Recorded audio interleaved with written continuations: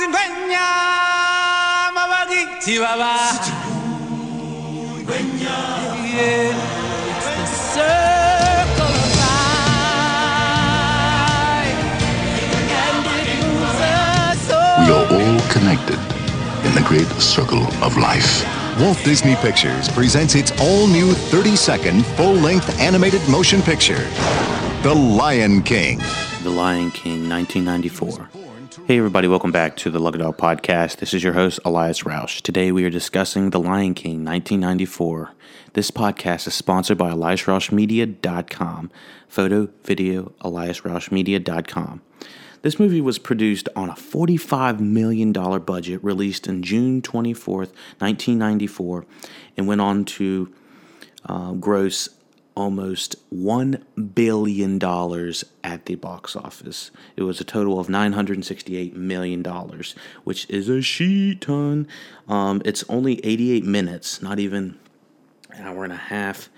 The Lion King tells the story of Simba, a young lion who is to succeed his father Mufasa as king of the Pride Lands. However, after Simba's paternal uncle Scar plots to overthrow the kingdom so that he can become king, Simba is manipulated into thinking he was responsible and flees into exile. I'll give you a little bit of what the Wikipedia says about it. The Lion King in 94 was actually produced during what is known as the Disney Renaissance period. And the Disney Renaissance happened from 1989 to 1999. And the movies that are included in there are The Little Mermaid in 89, The Rescuers Down Under 90, Beauty and the Beast 91, Aladdin 92, The Lion King 94, Pocahontas 95, The Hunchback of Notre Dame 96, Hercules 97, Mulan 98, and Tarzan 99. And, in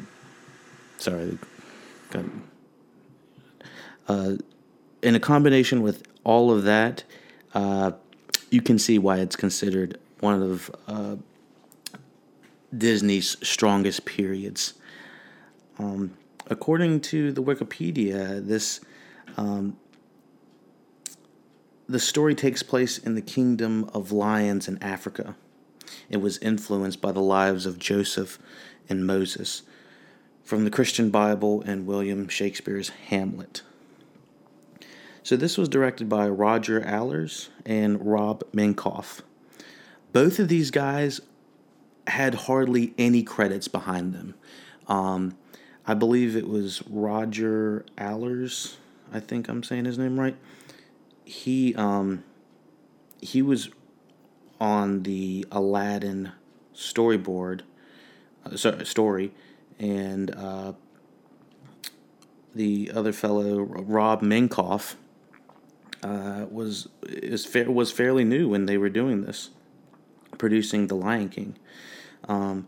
What really surprises me about the behind-the-scenes aspects of this adventure animation family musical is that this team hasn't come up to do anything to this degree again. The screenplay was by Irene Machete. I'm not sure if I'm saying that right. Writer on The Hunchback of Notre Dame, Brave, Hercules, stuff like that, miscellaneous stuff.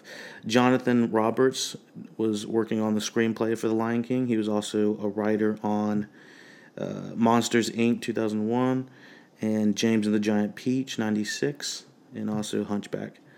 Linda Wolverton was working on the screenplay as well. She was responsible for being on Beauty and the Beast, both the 91 and the 2017 version, as well as Maleficent. Burry Mattinson also was on this. They have a lot of writers on this. He was also a writer on Aladdin, Pocahontas, and Beauty and the Beast. Barry Johnson, Big Hero 6 animator, Hercules animator, Mulan writer. Jesus, this is a long line of story. All right, I can't go through all these people. So there's a butt ton of people on here that I could go on all day about, and it seems that all of these people got a story credit on on this movie. Chris Sanders, Tom Sito, Joe Ranft. These are all Disney directing and producing writer superstars. So this movie stars Matthew Broderick as Simba, Jeremy Irons as Scar, James Earl Jones as Mufasa, Whoopi Goldberg as Shinzi, and Rowan Atkinson as Zazu, Nikita Kamala Harris as young Nala, Jim Cummings as Ed, Robert Gulami as Rafiki, Mariah Kelly as Nala, I guess old Nala, Nathan Lane as Timon, Zoe Leder as Safara, Cheech Marin as Banzia, Ernie Sabella as Puma, Maj Sinclair as Sarabi, and Jonathan Taylor as young Simba. I did want to mention all the way down to Jonathan Taylor Thomas because he is the voice of young Simba for over what I would say is half the movie. I mean, the movie is not even an hour and a half, and I think he's the voice of young Simba for every bit of 40 minutes. So, yeah, really we get a 50% Simba in this, is what you say, before he grows. Let me see if I can talk about any of this before hopping into the spoilers. I did want to just talk about, some of the numbers, and like we already talked about that, the box op opening and everything. I thought the cinematography was beautiful, the music, the colors, some of Disney's strongest attributes are being shown in this movie. I thought it still looks amazing. I know that it got an Oscar for Best Musical Original Score, which I think the score is phenomenal. It's by Hans Zimmer, and also the soundtrack was also composed by Elton John and Tim Rice. And just the combination of all of these cylinders hitting on such high levels make it that much better of a movie.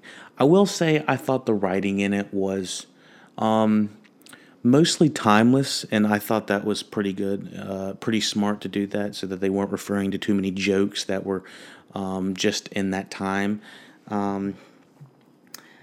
Other than that, the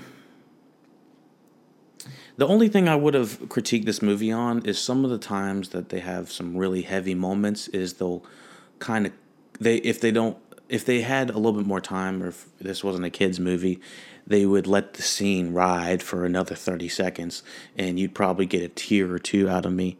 But because the movie is go, go, go, and it has to be under an hour and a half or whatever that the kid's attention span is, that there's not really a lot of time for you to soak in some of the more deeper aspects of the movie.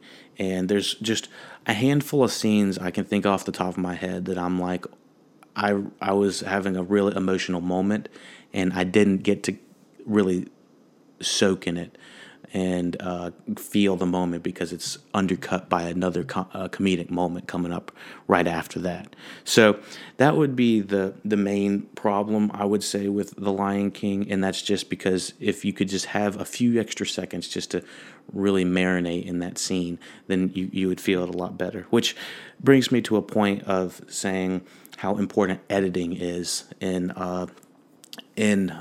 multimedia. So if you have a joke that comes in right after something extremely important just happened and maybe somewhat depressing, it's definitely emotional whiplash, and so there definitely has to be some sort of palate cleanser in a way to get the audience ready for the next little bit of some sorts. Jeremy Irons and James Earl Jones as Mufasa probably are going to go down as some of the best voiceover acting that I can think of off the top of my head for a very long time. James Earl Jones, I cannot hear anyone but Darth Vader, and so every time I heard Mufasa talk, I was just hearing all of the catchphrases you would say from Star Wars, and the Force is strong with this one, and I was just it felt very Star Warsian for some reason. I don't know why, but some of the way they tackle religion in this movie also is somewhat Star Warsian, if you wanted to compare the two. I did like the way that they deal with, I don't know, how they talk about death in this movie, which is relevant in this for a kid's movie. Let me see who else. Rowan Atkinson was the other standout character. I think they kind of... I don't want to talk about too much for him, but I thought he was Alan Tudyk when I was first listening to it, but it's kind of an Alan Tudyk type. The hyenas, you definitely get a sense of the bad guy layer. It's like one of the first times I can remember seeing, having the head bad guy, which is Scar, and then having the three henchmen. That always come with like every bad guy team up you ever see. It's normally like the lead guy and then two other bad guys, but this was like a bad guy and three henchmen, similar to like what they have in like Harry Potter or something like that. It's like the Draco Malfoy and Crabbe and Goyle kind of effect. They have the smart one, the dumb one, and then the extra one or something like that, so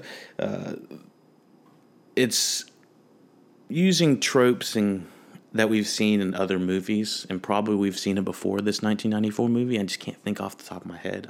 I mean, The Karate Kid, I'm sure, had the bullies in it in the 80s when he was fighting, the bullies and stuff like that. But this is one of the first times I can remember seeing in an animated movie where they had, the team up like that, the antagonist team up. We get some excellent imagery in this movie and iconography. Sorry,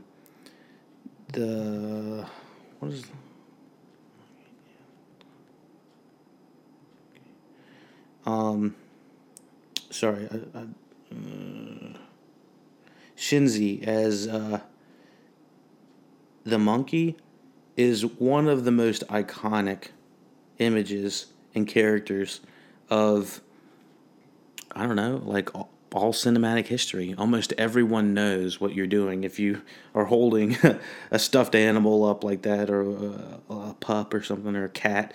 Everyone knows that you were doing The Lion King. Let me see. Oh, is it Rafiki? Is that the name of the monkey? Because I didn't quite get the name of the monkey. Yeah, it's Rafiki.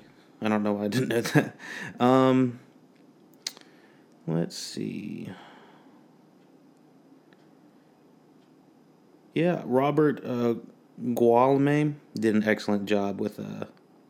he just passed a couple years ago. Rest in peace. Did an excellent job with Rafiki voice. Timon and Pumbaa. These are some characters, iconic characters from the Disney lockbox or the Disney vault, whatever you want to call it. But I had no idea that they were played by Nathan Lane and Ernie Sabella. Great pair up. It's absolutely much needed, because I do think The Lion King, along with a couple of other Disney movies, hit on some real tough story notes, is what I would say. You desperately need these guys, Nathan Lane and Ernie Sabella, to come in as Timon and Pumbaa to really lighten up and liven the cast and the characters. The way they're introduced is it makes sense, but it does kind of feel like they're sort of, the quirky characters. Our main character has to go along to meet his ultimate goal. Very much in the realm of like, they're not quite the genie from Aladdin, but they're definitely there to help our main character get to wherever they need to go or complete their goal or destination, get to their destination. And it's some of their best side characters, along with someone like the genie, like I said earlier. Let's see who else we have. Anything else? One thing I was surprised about these two directors, Roger Allers and Rob Minkoff, is that they went on to, I think Roger Allers went on to direct, let me see what this guy went on to direct. From The Lion King, he went on to direct Open Season 2006. Well, I was like, what the fuck? Open Season 2006? This is insane. And it's because they don't have any of the same writers as The Lion King on it. But I was just blown away that you would go from The Lion King to Open Season. And then he hasn't directed anything since. He had a movie called The Prophet in 2014, and it looks like it's done okay with Liam Neeson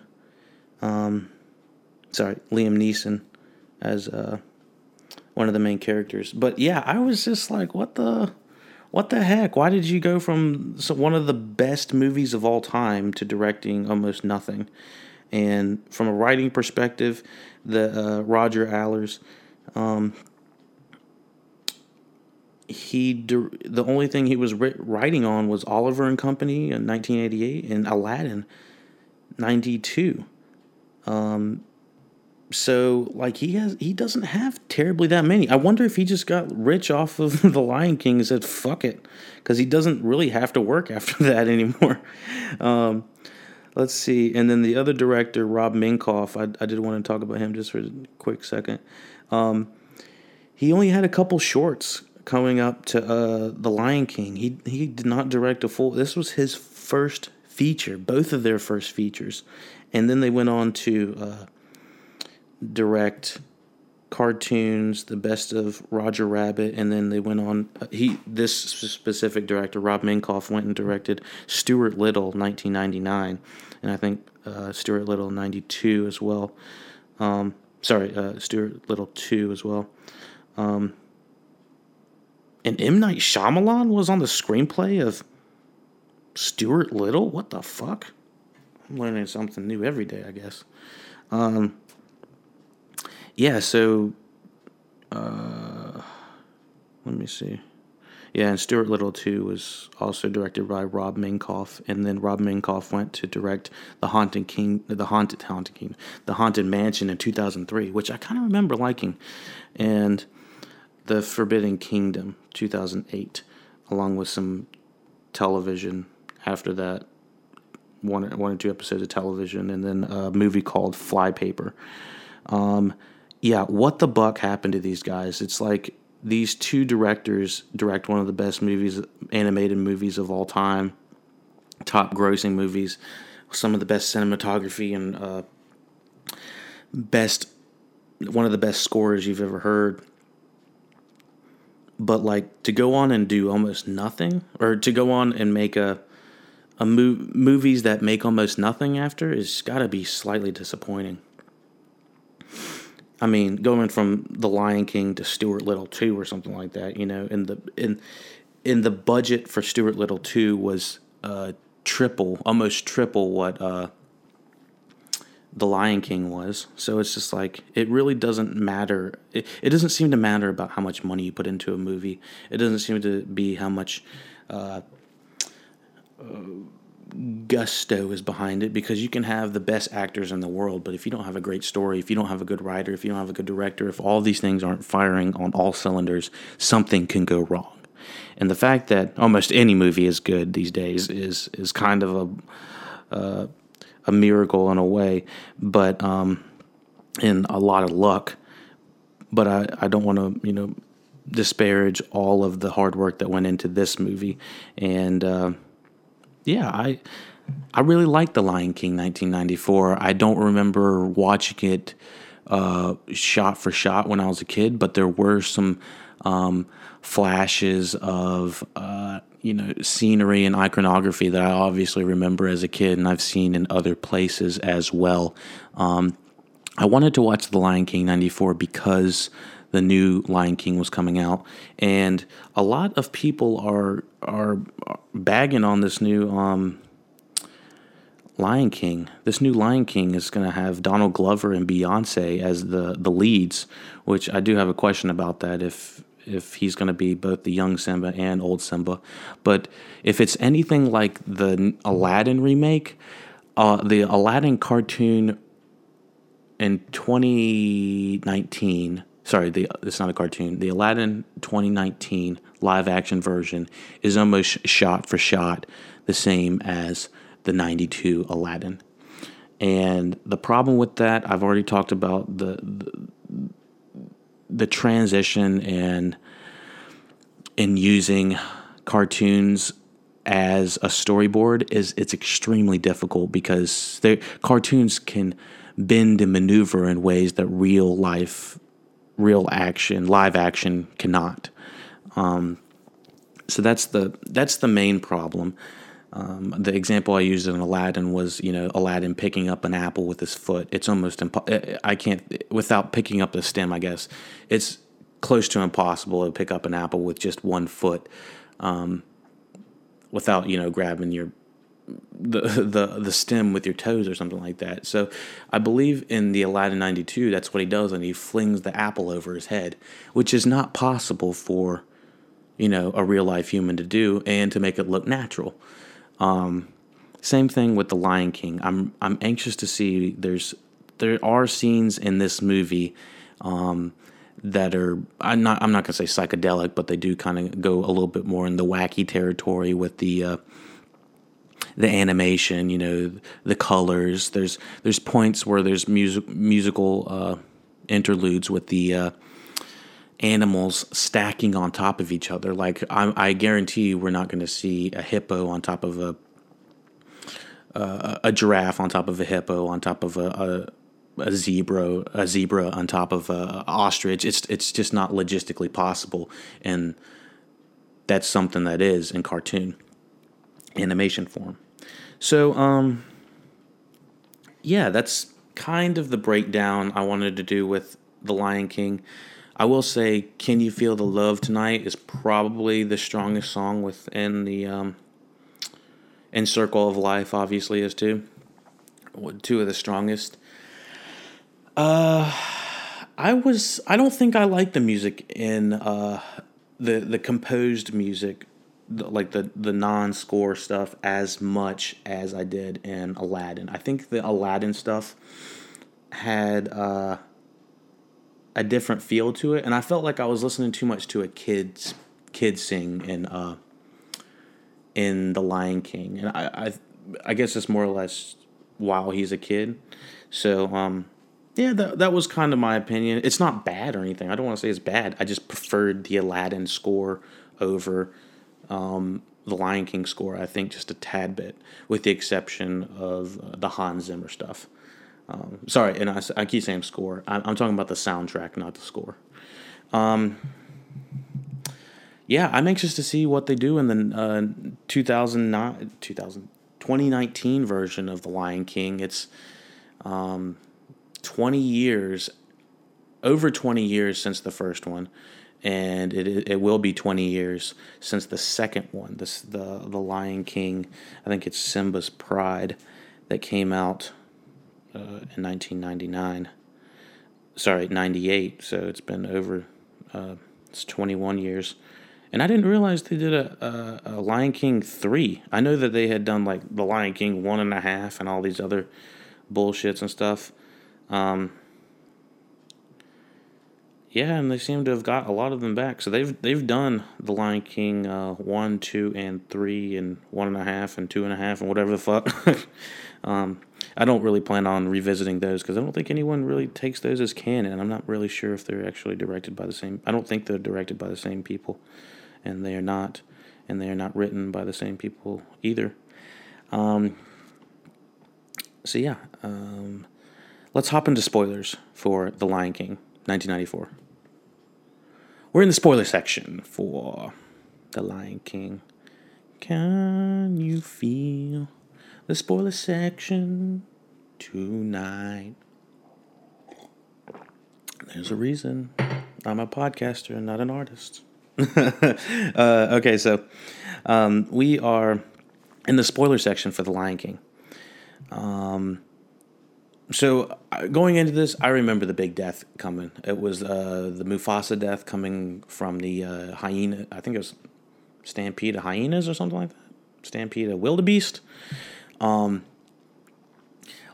I thought we lost his father way earlier in the movie. I mean, we're with young Simba for easily 45 minutes of the movie before he's exiled and then runs into Timon and Pumbaa and does like a 5-minute growing montage. But I remember the wildebeest scene. I think a lot of people do, and it's pretty traumatizing if you're a kid. I definitely could see how you would be upset, and I was a little torn up just watching it from the standpoint of I had just lost someone in my family recently, so I really felt some of the weight when it was discussing life and death and reincarnation, and when Mufasa and Simba are, discussing the stars and the kings looking down on you, and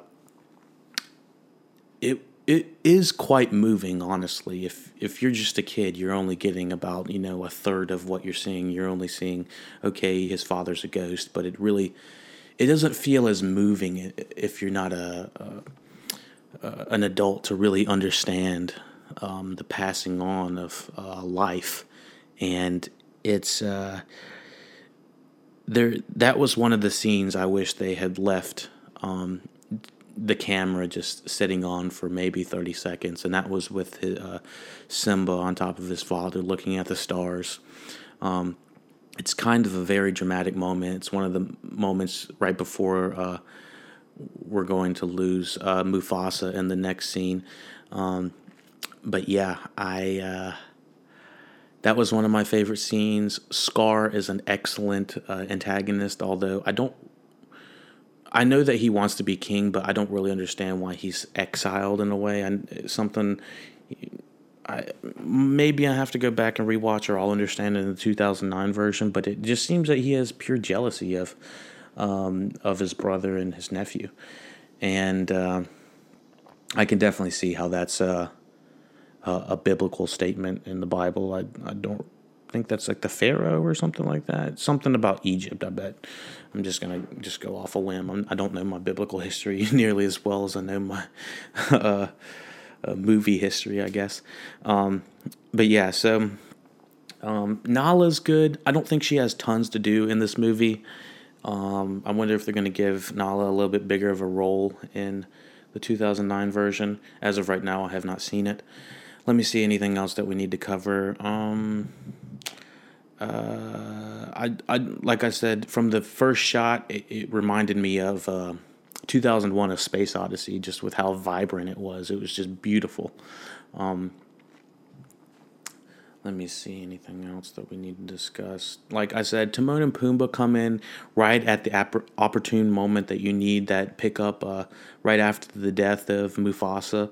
And you really do need this kind of fast-talking, sly, almost New York-styled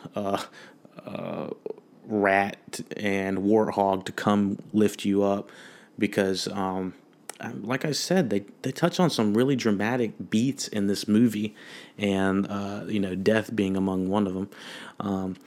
But there's just little specks of detail in this movie that I like, even when it comes down to the writing, such as even before Mufasa passes away, he's describing the balance of nature, and that we don't just hunt to hunt. We hunt because we need to eat, and they're not, not just killing for sport.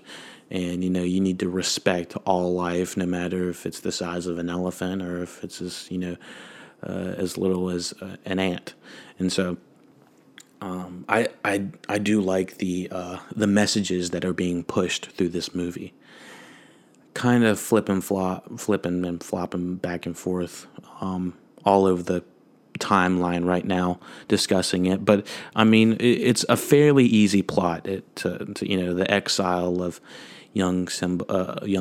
He goes to grow up to be older and confronts Scar at the very end. Scar ends up getting eaten by the hyenas. That's fucking crazy as hell.